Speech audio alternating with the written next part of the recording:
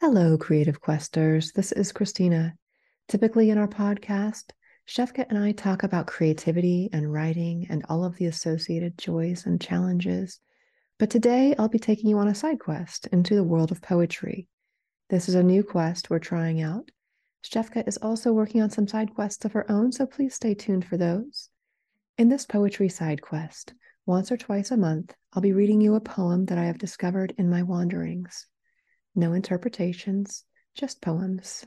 One of the beautiful things about poetry is it can mean something different to different people, or might even mean something different to you, depending on your mood. Poetry has a way of expressing itself in a way that is sometimes inaccessible in standard prose.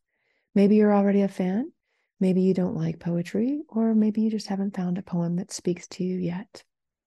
Whoever you are and whatever brought you here, this Poetry Side Quest series is intended to get your creative juices flowing and inspire you to create something beautiful today.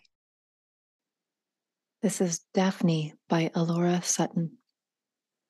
I could not run, so I took root, still as a housewife, stagnant. My eyelids went first, desiccated to tracing paper, to sandpaper. You, in your gleaming arrogance, you could never foresee this, that my arms would age to bark, my belly an empty whiskey barrel, the feet that failed me trickling in sunlight, toes to water, to honey, to wood, my teeth turned to laurel leaves, burning green, burning poetry.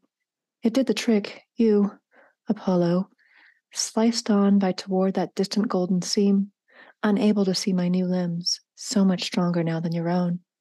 I watched you wind away, barbed wire in the breeze.